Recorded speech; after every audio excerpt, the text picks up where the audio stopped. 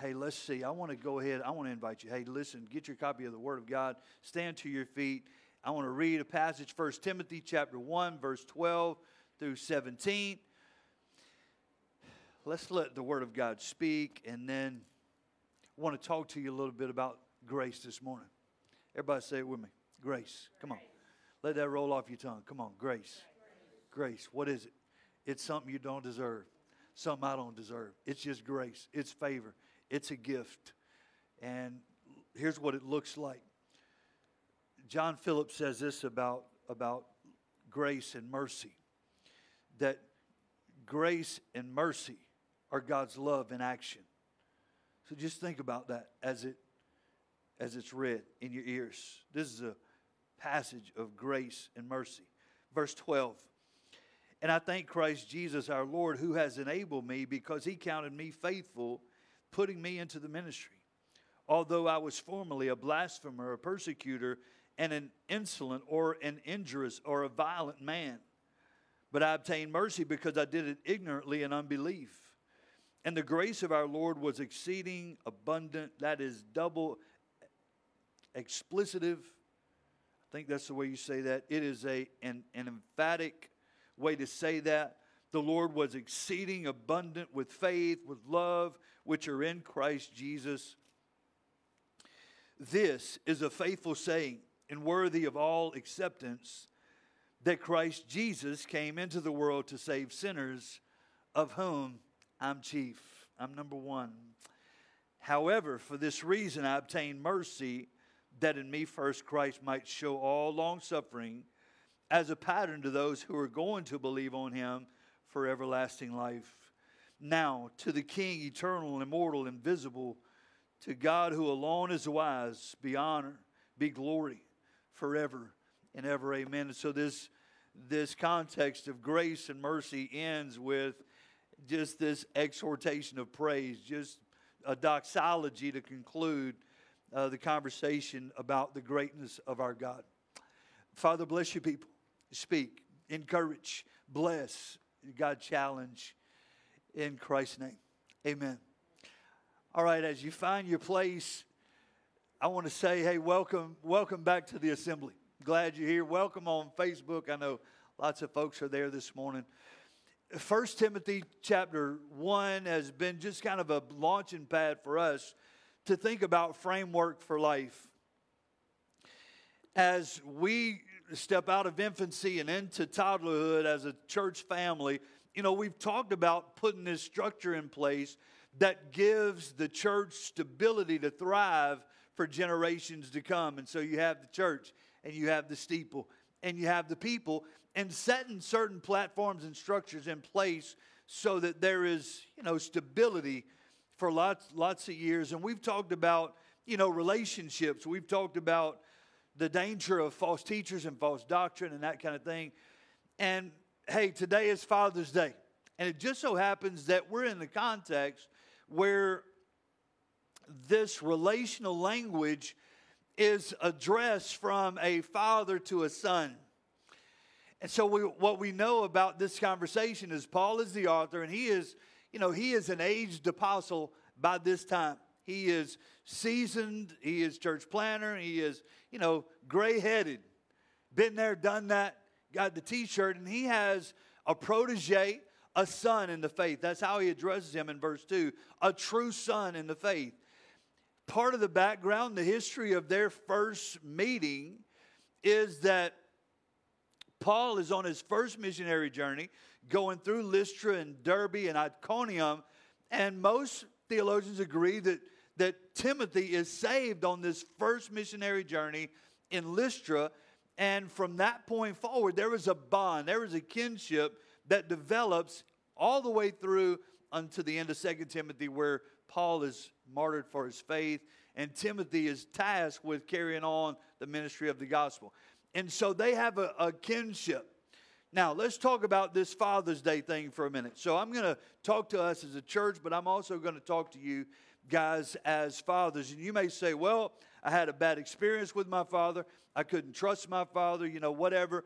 Or I had a father You fill in the blank. I don't know how Father's Day fits you. For me, I've reflected and I say, hey, what do I say about my father, my experience? And it's great. I mean, that's just the truth about it. My father's my best friend. More than that, I thought about, hey, what can I, what's one of the takeaways from learning from him? And it's this. There's never been a time in my life where I've asked him for anything that he didn't give it or help, be there. So, really, really grateful. In this context, we know some things about Timothy's family dynamic. So here's the first thing that we know. We know that from a maternal perspective that he has, some pretty good structure in his home life as it has to do with his mother and his grandmother, Lois and Eunice. In fact, Paul talks about them as being a source of Timothy's faith. He says to Timothy, I see the faith in you, but I saw it first in your grandmother and your mother. And so they are the teachers in the home of this young minister who now is pastoring this church in Ephesus. But what we don't know a lot about is dad. So, hey, let's ask some questions about Timothy's dad. Was he present? Did he die at an early age? What's going on? Because we don't know his name. The only thing we know about Timothy's dad is that he was a Greek. His mom was a Jew and his father was a Greek, and that's not kosher. Y'all know what I'm saying? So that's like people being married from opposite sides of the tracks. People from different races. However you want to say that, you got a Gentile and a Jew or a Greek that's come together. And so Timothy is born into a family that's already got some dis in the functional. You know what I mean? So it's not the best case scenario from a social perspective. So there's been some challenges in Timothy's home life as a young man growing up. So I say that to say this. Hey, regardless of what your status is from a fatherly, earthly perspective, let me just say that this letter is addressed from a father who is not a true biological father to a son that has been adopted because of a commonness in Jesus Christ. They have become family through Christ, and that's it. And so what you have is a young man who needs a father, and this older man who is wise enough and loving enough to be a mentor and to be a father figure to this young man who needs one.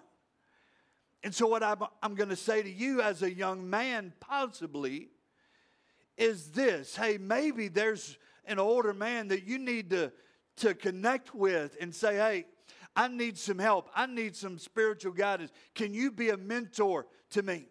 For some of you older guys that have been there and done that and been through the fire and walked with Jesus and have a good testimony of faith, it's good for us to grab somebody who's coming along behind us and pouring into them, pouring life back in. Listen, I don't know if you know it or not, but we family. You forever going to be part of my family.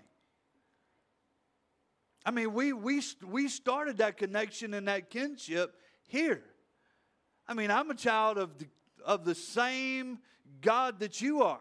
The same Lord that saved me is the same Lord that saved you. And according to Scripture, we have been adopted. We're no more strangers and foreigners, but we are sons of the Most High God.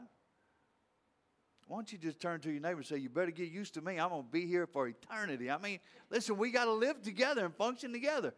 It's kinship. There's kindredness among us. But what I want to say and push forward is on this Father's Day, hey, let's adopt somebody. And that's a good concept. I mean, we've got some people in the house that are going through the adoption process. They've fostered kids and are giving them another chance. It's good for us to think about one another in that way. Hey, if you don't have any kindredness around here, get you somebody. Blessings to you. Yeah, bless. Hey, get you somebody. Get some connectedness. Pour in what you have.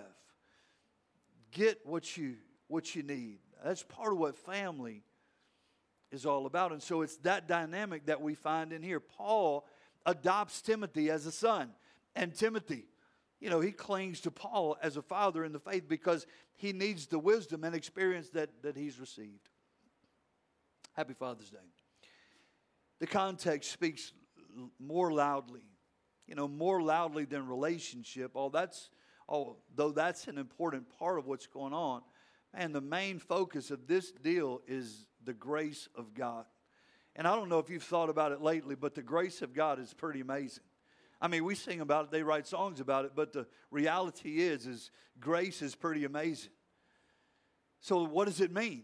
The word grace that's translated for us in English comes from the Greek charis, and it literally means favor. It's this idea of being favored. And so some have said it like this: grace is the unmerited favor of God. In other words, I don't merit it or deserve it. It's just that which God has chosen to bestow upon me. Grace is receiving that which I do not deserve. Mercy is the flip side of that same coin. So you have grace, which I receive that which I don't deserve. On the other side, there's mercy, which is not receiving that which I do deserve. In this text, there's both. There's one coin with both sides, and it speaks really loudly of this framework and structure that we never need to lose. Y'all look at me for a minute. Never get over or past the grace of God. It's amazing. I mean, it really is. To think about God loving me and choosing me and favoring me in spite of. I mean, that's the language. And I'm going to, I really want to point out some things about this particular context. There is an amazing work of grace. There's a purpose for grace. And then there's a response to it. All of that I want us to get, okay? Everybody good? Say I'm good. Come on. It's Father's Day. Y'all got to be excited. The U.S. Open is on. You want something to do this afternoon? You don't have something to do? Do that. Get you a good nap. Steaks on the barbecue. I don't know what's on your plate, but grace is the greatest thing that I can talk to you about. The grace of God and the person of the Lord Jesus Christ bestowed upon us. So let's talk about this work of grace. Let me ask you for a minute. Hey, what is it that reflects the grace of God in your life? Have you thought about that lately? Hey, what is it that reflects God's favor on your life? Just let that simmer for a minute. Hey, what looks like God's grace in my life? Y'all want to know what grace looks like in my life? So yesterday we had some grandkids. We always got grandkids. I mean, they just everywhere. Well, we're around cooking out and that kind of thing yesterday with the grandkids. And so I took the three amigos, the three oldest ones. That's Fenway and Cooper and Adeline. So I load them up in the truck and we go to the blueberry farm. We go to Eddie's to pick some blueberries. If you want blueberries, talk to Eddie. $8 a gallon, you go pick them all you want. Beautiful. So we load up in the truck and the kids want to ride in the back. Y'all remember those days? Right? It's against the law. I said, get in the back. Let's go. So they got in the back of the truck. I take them to the end of the driveway. And anyway, they're having a good time. Get to the end of the driveway. They get in the truck. I'm a law-abiding citizen. Just to clarify, Facebook land. I'm not hauling kids in the back. So anyway, we do that lawfully. We go around, go to Eddie's, and go out to the farm. We pick blueberries, look at the cows, and play on the swing under the big oak tree. Beautiful place. And anyway, just having a great time. On the way back, pull into the driveway. Kids, I want to get in. I want to ride in the back. Okay, get in the back. So I'm driving by myself back up the driveway and just thinking about God's goodness, man, just the grace of God. I don't deserve any of that. Just really don't deserve any of that. And yet it's been God's favor. I really say this of myself, and you're going to laugh when I say it, but I think I'm one of God's favorite kids. I mean, I really do. I mean, I do not deserve all that God blesses me with over and over and over again. It's just the favor of God. It's just His grace. Not that I deserve it or that I've earned it. It's just God's goodness, just His grace in my own life. It's good for you to recognize that. It's good for us to celebrate that. Speak of that. So Paul, in this letter, he goes from saying, listen, beware of false doctrine. Look out for the wolves and beware and all that stuff. And then all of a sudden he switches gears and he starts to talk about, man, just the amazingness of what God has done in my life. He gives some, he gives some grace things. He says that, hey, Christ has enabled me and that he's counted me faithful and he's put me into the ministry. This idea of enablement, God's empowered me. He's given me a power from on high that I didn't have before. He's enabled me. He's given me the unction. He's given me the passion, the ability to do that which he's created me for. He's enabled me. It's this empowerment. Comes from the Greek term that we get our word dynamite from. God's placed that in me. That was a grace gift. He's counted me faithful. Literally, God has filled me with faith. Given me faith to believe. Given me faith to trust him. That faith that's in your heart, it's a gift from God as well. It's a grace gift. He's given me a purpose to be here. He's given me a ministry. He's placed me into the ministry. I didn't do that on my own. I wasn't called by my mom or by my dad. God placed me there. And it's not a platform position or a position of authority or anything else. This word is diakonou, where we get serving tables and waiting on people. So Paul said, you've counted me faithful. Not that you've given me a role at the First Baptist and, whatever. Big TV ministries. You've counted me faithful. You've allowed me to serve your people. You've placed me into the ministry. This position of waiting table, just serving people, loving God's people. That's what you've enabled me to do. It's a grace gift, the work of grace. It's reflective in his language. This work of grace, it is, it really speaks of what God can do.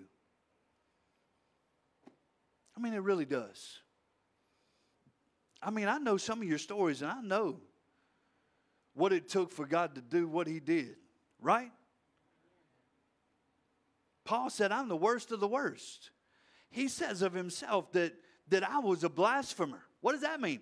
That means he spoke intentionally against the name of Jesus. He was against Christ. He was anti-Christ. He was a blasphemer. He says, more than that, I persecuted the church. He was a pursuer of those that were Christians, those that were operating with Christ as Savior. He says that I was a violent man. We know of Paul that he wreaked havoc on the church. That's biblical language. And that he was in charge of extinguishing, killing people. Come on, man. And yet he received mercy. I obtained mercy, he said, because I did it ignorantly. Y'all tune in with this. I mean, listen, it wasn't that Paul didn't know what he was doing. I mean, he knew he was being destructive. He knew that he was wreaking havoc on the church. It wasn't that he didn't know. It was just that he was misinformed. His upbringing is Judaism. And he's zealous in that way. And so the doctrine and the things that he knew from Gamaliel and those teachers of the law, he thought he was doing the right thing. So he says, I did what I did ignorantly in unbelief. It wasn't that he didn't know he was causing harm. It's just that he thought he was doing right. When he got saved by the grace of God, because of the mercy of God, he says, man, God saved the worst sinner of all. And so, for me, that means God can even save me. God can even do it for me. That's what grace is. Can do it for you. Can do it for your wayward son. You can do it for your wife. You can do it for your mama. Grace is an amazing thing. The work of grace in Paul's life took what Paul said is the worst of the worst and changed his direction. Instead of a murderer, he's a life giver and a lover of people. So why grace? I mean, let me ask you a question. Why the grace of God? Why would he do what he did? If man's natural bent is rebellion against God, if it is, blasphemy of his name, if it's this propensity to wander from God or run from God, then why would he extend his grace? What's the purpose of it? Well, the purpose of it begins this way. Paul said that Jesus came to save sinners, of whom I am chief. And so grace is the only way for God to do that which he purposed to do. God knew that it wasn't going to be in me to get it done. I couldn't be good enough, give enough, work hard enough to merit that. It had to be God's grace, or salvation was never going to be possible. So grace had to be there in order for God to fulfill his purpose, which is to save sinners. It had to be grace or it wasn't happening. Y'all got to say, I got it. That's part of the purpose of grace. For by grace, you're saved through faith.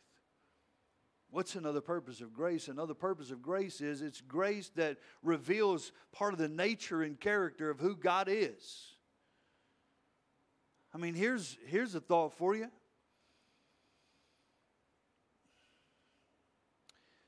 Grace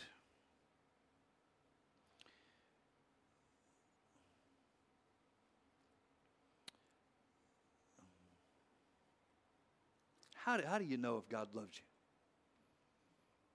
Let's just talk about me and you for a minute. How many times have you said I love you this morning? Have you said it yet? Do you say it a lot?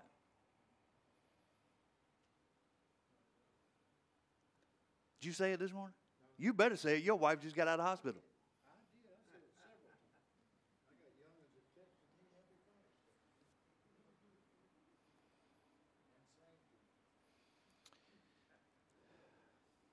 I got a friend who says it to everybody. Right?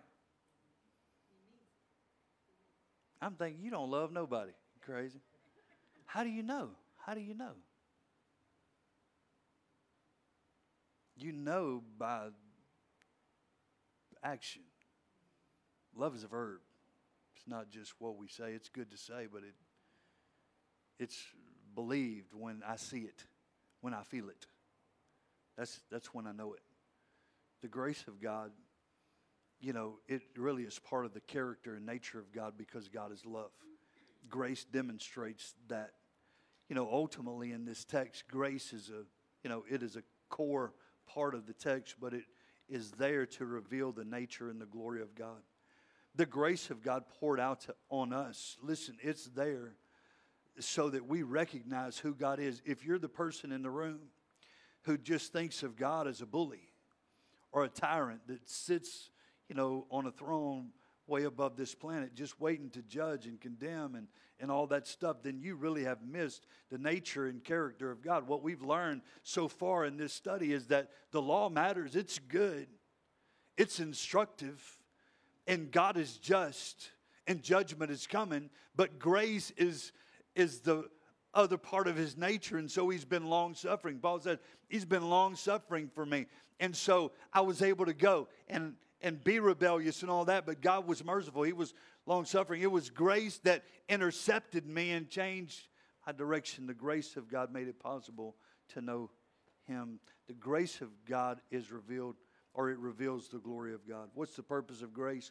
Number one, it's the only way that sinners can be saved. Number two, it points to the nature and the glory of God. And number three, hey, listen, when it comes right down to it, Matt, there's nothing more powerful on the planet that speaks of divine power and divine authority than the testimony of a changed life. I mean, it really doesn't.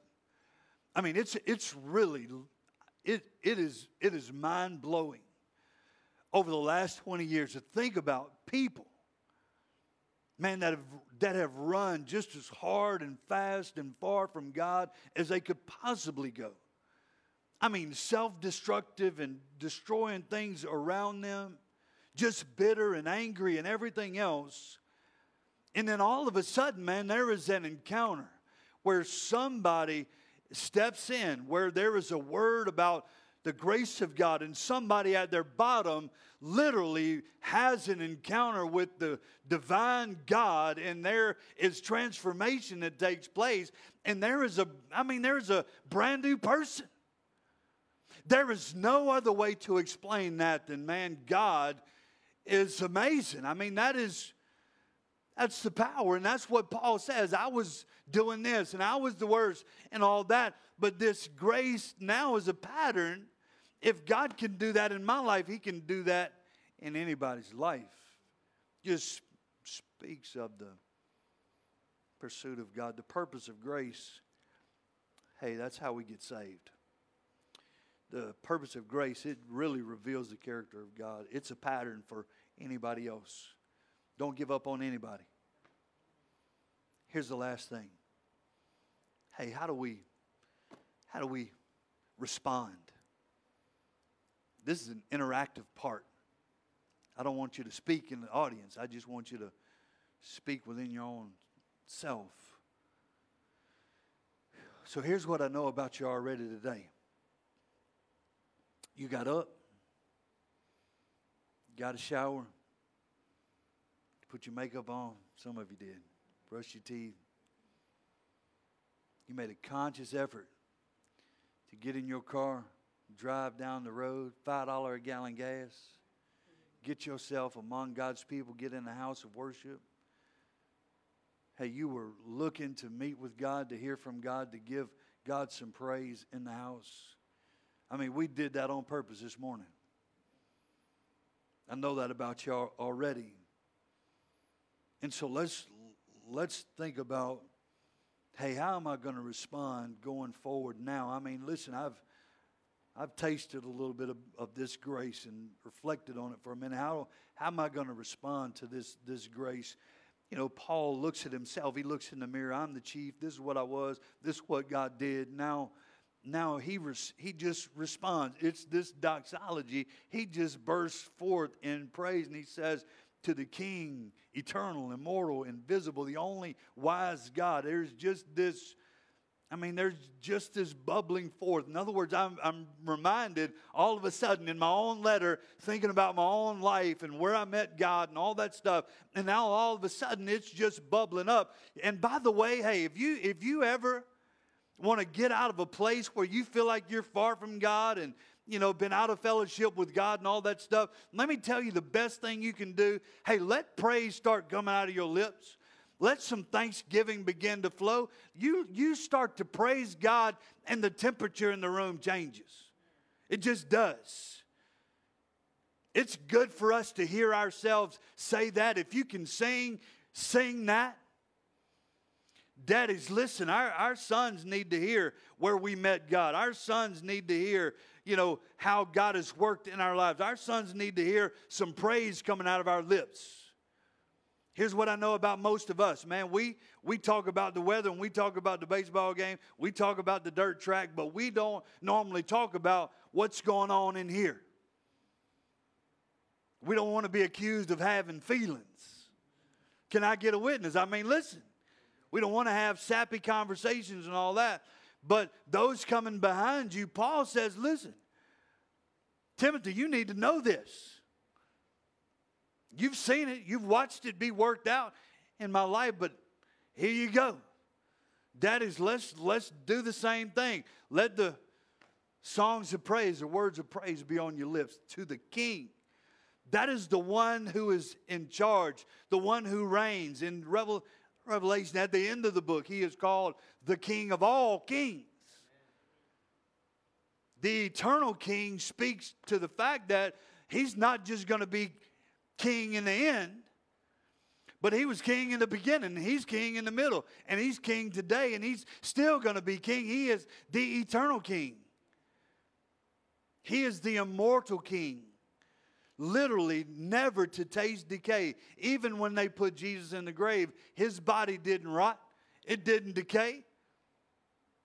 The psalmist, had already said 1,000 years before that it wouldn't, and it didn't. He's immortal. Yes, he was wounded. Yes, he was all that. Invisible. Where is he?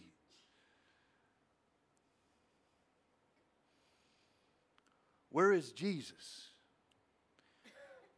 He's seated on the right hand of the majesty of the Father on high. That's his rightful place. He is the King, heir to all things.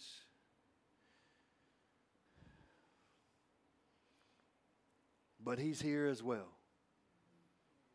Isn't that amazing? He's invisible. I can't see him, but I will. I can't see him, but I know he's here. How do you know? Do you feel him? Is it his breath on my face? Is it a stirring in my soul? How do I know? Well, I know primarily because he said so. There's 7 churches in the first part of the book of Revelation where Jesus said, I see what you're doing. I know what's going on. I hear of your deeds and all that stuff. And I'm in the midst. I'm walking in the midst. He says, even where a small group is gathered, I'm with you. In the Great Commission, lo, I am with you. His Spirit abides with his people. To the King, eternal, immortal, invisible, to the only wise King. Wisdom is a prayer away. This doxology, this offering of praise in response to this grace gift, the work of grace, it's amazing. When I think about what God did in the life of Paul, it's amazing when I'll sit down and slow down enough to just think about what God's done in my own heart. To know that the purpose of all that is to bring him glory and to save sinners because he wants to. Our only response is just to praise him for it. And so we do that. That's the way we're going to close today. It's Father's Day. We're going to praise our Father. Raise the roof. Hey, Skylar, I have a request. So you students, y'all went to Snowbird, and y'all dancing and jumping around and all that. We're going to do church clap up in here one Sunday. And you're going to lead it. All right. So you give me, huh? I'll join in. Just to, hey, just a atmosphere of praise. Stand to your feet. Come on. Matt, we're going to sing. But before we do that, hey, I'm going to pray for us. Just think about the grace of God as we worship together. If I can help you, hey, I stand ready. If there's something you need help with, pray about, if you need to be saved, any of that stuff, you come on, step out of your seat. If you have membership questions, let's talk about that after the church, after the service. If you have some questions about that. Father, bless your people. We just stand in this place where we don't know why there's favor. There just is. And it's a fresh day. I mean, it's fresh. Let that just kind of wash through the sanctuary this morning. Grace.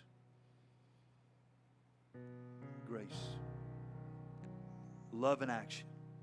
We receive it. We walk in it. It enables us to do what you've called us to do. Meet needs. God, bless fathers. Bless families as we give you praise in Christ's name. Amen.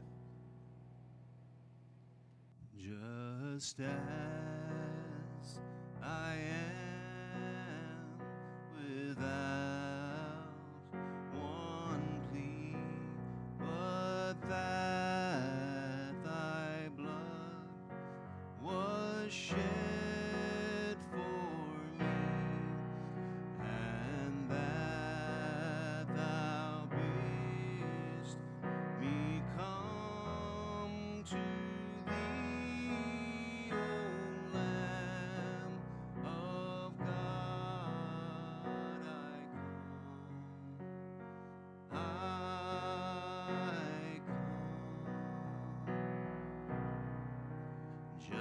just as